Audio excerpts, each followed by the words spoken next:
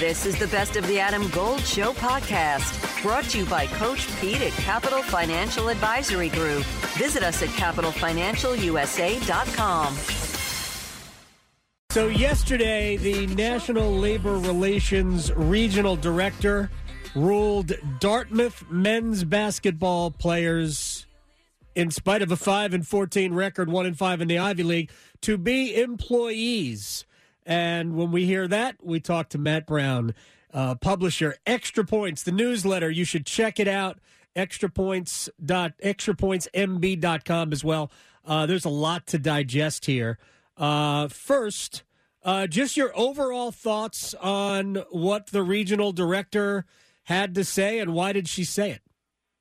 I think one of the most interesting arguments in the actual ruling is this idea here that we've written about a fair amount on the newsletter, but I don't think it's really sunk in with the public.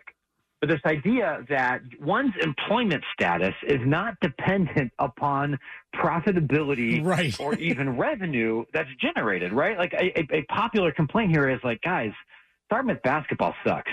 This team hasn't made the tournament since the 50s. They're terrible even by Ivy League. It's like a 10-palm 330 team, and the attendance is, 700 people a game, right? Yeah. A good high school game in the Triangle is gonna outdraw that easily. Yeah, we had about 115 for my kid's middle JV high school game.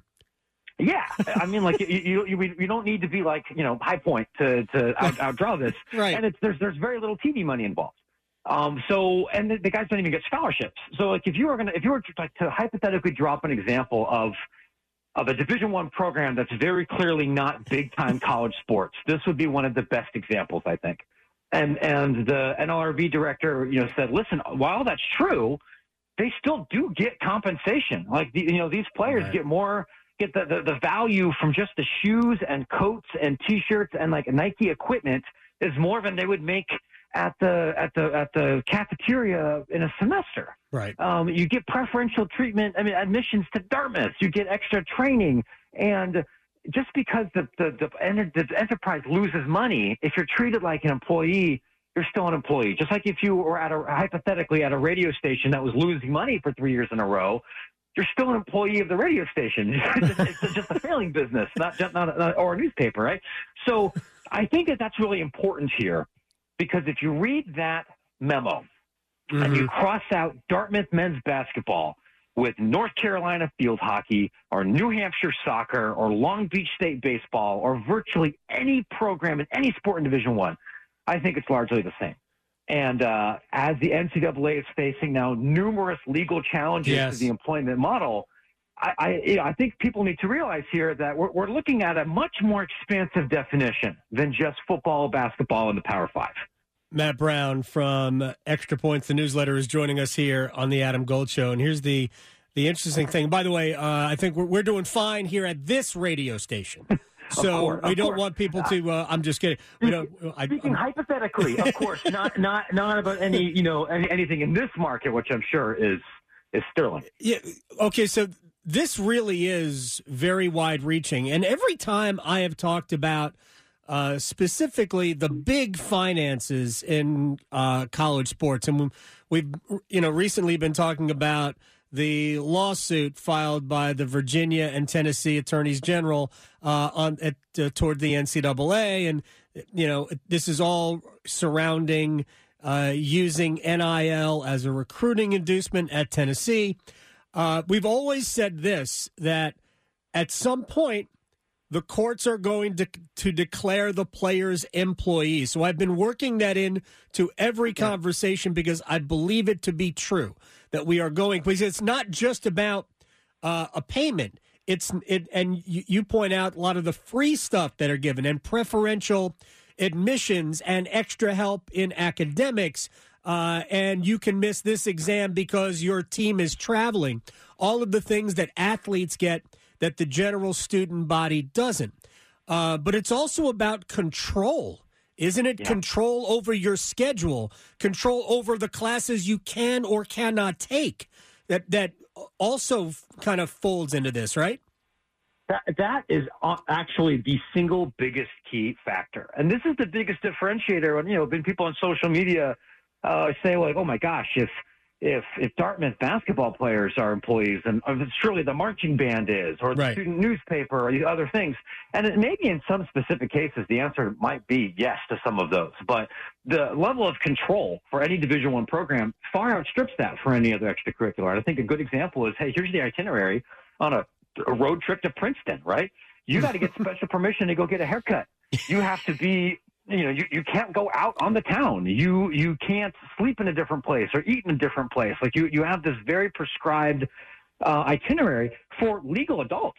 And the school says, no, this is for safety. But, the court says, you don't do that for literally anything else. If you're traveling to present at an undergraduate research conference, you don't have that level of structure. And so the choice that college sports is going to have to make, and potentially even down to Division II and Division III, is we either need to be prepared to pay and operate in an employee model, or we need to be prepared to not treat athletes like employees. Mm-hmm. And that calculus is going to look different at State versus High Point versus Winston-Salem State versus somebody in Division III. But that's essentially the choice, even if it's not going to happen instantly as a result of this decision. I think you pointed out, because I read the newsletter today, I'm pretty sure I got it from you, that the Dartmouth student handbook reads very similar to an employee handbook. And by the way, if it's a safety issue, I wasn't aware that it was like the barbers of Central Jersey were a dangerous place to go. What's going to happen now? Right. Well, you never know. I've gotten my hair cut, but I don't have hair anymore. So maybe I could trace it back to that in Central Jersey. So the next step is Dartmouth is going to appeal. They already announced that they're going to appeal the ruling. I don't know how long it's going to take, but in the interim, Dartmouth's basketball players have already said we're going to try to get an Ivy League men's basketball union. So they're going to go through that process. What does that entail? How long till one gets finished? Will the unionizing get finished before the appeal is heard? Yeah, my understanding of this process, and I still have a couple other phone calls to make about this here too, but my understanding is that, Dartmouth, their players can have a vote, into a union vote before the appeals are finished, right? They can go through that organizing process. They're not going to start getting a W-9 a payroll tax being collected until all the appeals are done and everything's certified, but they can hold the vote, and they can begin to try and reach out and organize chapters elsewhere. One of the challenging things about college athlete labor organization is that it has to really be done by the students. It's not something that friendly academics or the SEIU professional staff or anybody else can really do for them. It is going to be about person-to-person conversations. And even the people at Dartmouth are going to have to rely on their peers at Brown and at Cornell and Princeton to have those conversations with their teammates. And the tricky thing, right, with the basketball unionization effort is it's only 12 dudes on the roster. So you don't really need that many nay votes for the thing not to happen. So I think projecting timelines is tricky because, I'm not going to sit here on God's internet and tell you that I know exactly how Brown basketball players feel about this. It's hand-to-hand combat. Adam Gold in studio with my man, Coach Pete DeRuiter, Capital Financial Advisory Group. You have a 401k, but you're changing jobs. You're taking that 401k with you. Next step. Well, a lot of people leave it behind, which is not a good thing. I mean, if you're not at the company anymore, your 401k shouldn't either. And that's when it's time for my 401k survival look box at that. set. You see it right here. I got workbooks, guidebooks, DVDs in here that explain everything about your 401k. More importantly, how to build a lifetime income. It's a $300 value. I'm also going to give you a total retirement plan, which is a $1,000 value for the next 18 of you who call right now. No cost or obligation. Call 888-843-0013 or text Adam to 600-700. Adam Gold is a paid spokesman. Investment advisory services offered by Capital Financial Advisory Group, a North Carolina registered investment advisor. Matt Brown is joining us here on the Adam Gold Show.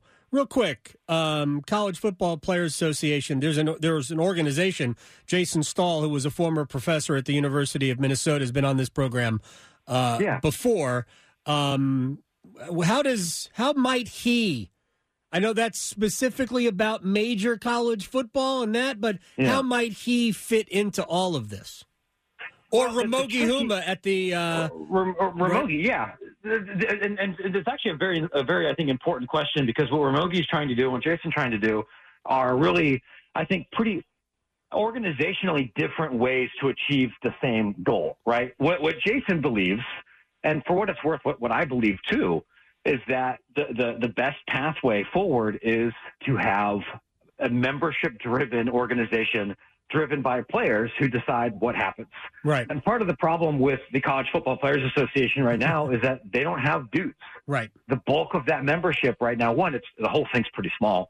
And the bulk of the membership are people that are no longer current college football players, whether they're either alumni or they're activists or they're high school players. And the people that are going to push for action are going to be the actual players in the room. And it's much harder to organize a football roster in the Power Five because, one, it's a bigger roster. And with 85 people, their needs and their interests are not necessarily aligned, right? Again, kind of taking things back here to maybe this market. If we're looking at just, say, hypothetically, NC State, there might be 10 guys on that roster, 15 guys on that roster who could realistically say, we aspire to be day 1 or day 2 draft picks. Okay. Or we really think, based on if we go through the combine process that we're likely to have an NFL career, somewhere in that neighborhood. And there's going to be, a third of that roster that are going to end up being extremely buff dentists and real estate agents. And that's not an insult. That's true, everywhere in the country. Right. And their long-term interests may not be aligned. That's a big problem. That's part of why the NFL Players Association gets its ass kicked in negotiations here. Now you add that to people who are 20, to a very, very transient world where many of them may not come from union homes, that organization effort's going to be very difficult. And that is, I think, a potential concern if you're on a player advocate. Moving to an employment model and a collective bargaining model, if you don't have the labor power, is a great way to get destroyed at the bargaining table. And that's been the case with professional sports, generally for their first few contracts.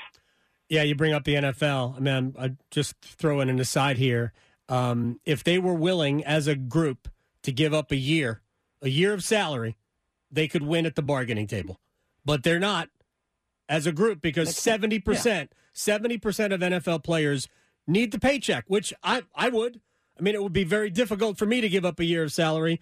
I would also be giving up a family, maybe. So let me. I have two more quick things that I want to get to before we have to let you go. One, this is an unintended consequence because if you look at, I was going to say just Olympic sports, but if you look at men's and women's college basketball, there is an enormous international influence here, and that's going to be impacted as well, simply by declaring them employees regardless of what is negotiated, correct? That's absolutely right. And I've talked to a handful, there's not that many of them. I've talked to a couple of immigration attorneys who specialize in athlete visas. And the concern right now is that if you are competing in college sports on a student visa and you are deemed an athletic employee, you could lose your student visa. There's very strict rules about what kind of employment you can have on that visa. Right. And simply participating in Division I sports in most cases is not going to be sufficient for you to get a special, athlete exempt visa, right? Like, if you play on the Denver Nuggets and you're a citizen of Spain, you can get this visa. But if you're an Ivy League basketball player or a Big Ten softball player, you won't get it. Like, you have to be an international class athlete. And so you get into, this is a loophole that can be fixed at the federal government level, and lawmakers generally are not very interested in addressing that right now. No. But yeah, and that's even a case specific in Dartmouth, because they have multiple guys here who I believe are international athletes. Sure. And so that is a risk, particularly in sports like tennis, like swimming, golf, like men's basketball, where 20% of your labor pool may not be from the United States, if not more. The golf teams, man, the golf teams in the Triangle, they're loaded with international players. Final question. If we do get to collective bargaining, and we're probably a long way away from that, does it automatically mean salaries? I don't think it necessarily does, right? If you get to collective bargaining, really everything's on the table. And if you talk to athletes now, about what their biggest concerns are. And you can even hear this from talking to the Jason Stahls of the world. It usually isn't as much about money as it is about controlling your working environment, about making sure you can study what you want to study, to make sure that you're protected in case you tear your ACL, that you don't lose your scholarship automatically if your coach decides to go to a different school. Money is part of that, but it's not necessarily the biggest thing.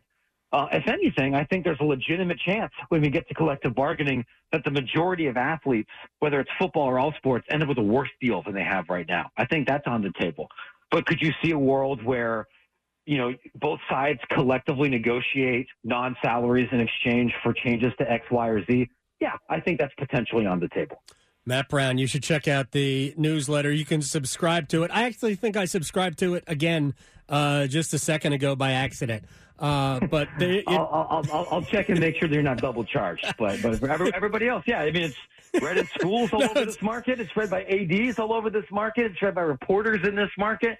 I think if you're listening and you didn't, change the channel after that conversation, I think you probably like it too. Look, to me, it's the most fascinating thing going on right now. There's a Super Bowl, I'm told, on Sunday. I'll get to it then. Matt Brown, Extra Points, at Matt Brown EP on Twitter. Thanks, man. I appreciate it. Yeah, you bet. Thanks, man. Take care. Without the ones like you, who work tirelessly to keep things running, everything would suddenly stop. Hospitals, factories, schools, and power plants, they all depend on you. No matter the weather, emergency, or time of day, you're the ones who get it done. At Grainger, we're here for you with professional-grade industrial supplies. Count on real-time product availability and fast delivery. Call, click Grainger.com, or just stop by. Grainger, for the ones who get it done.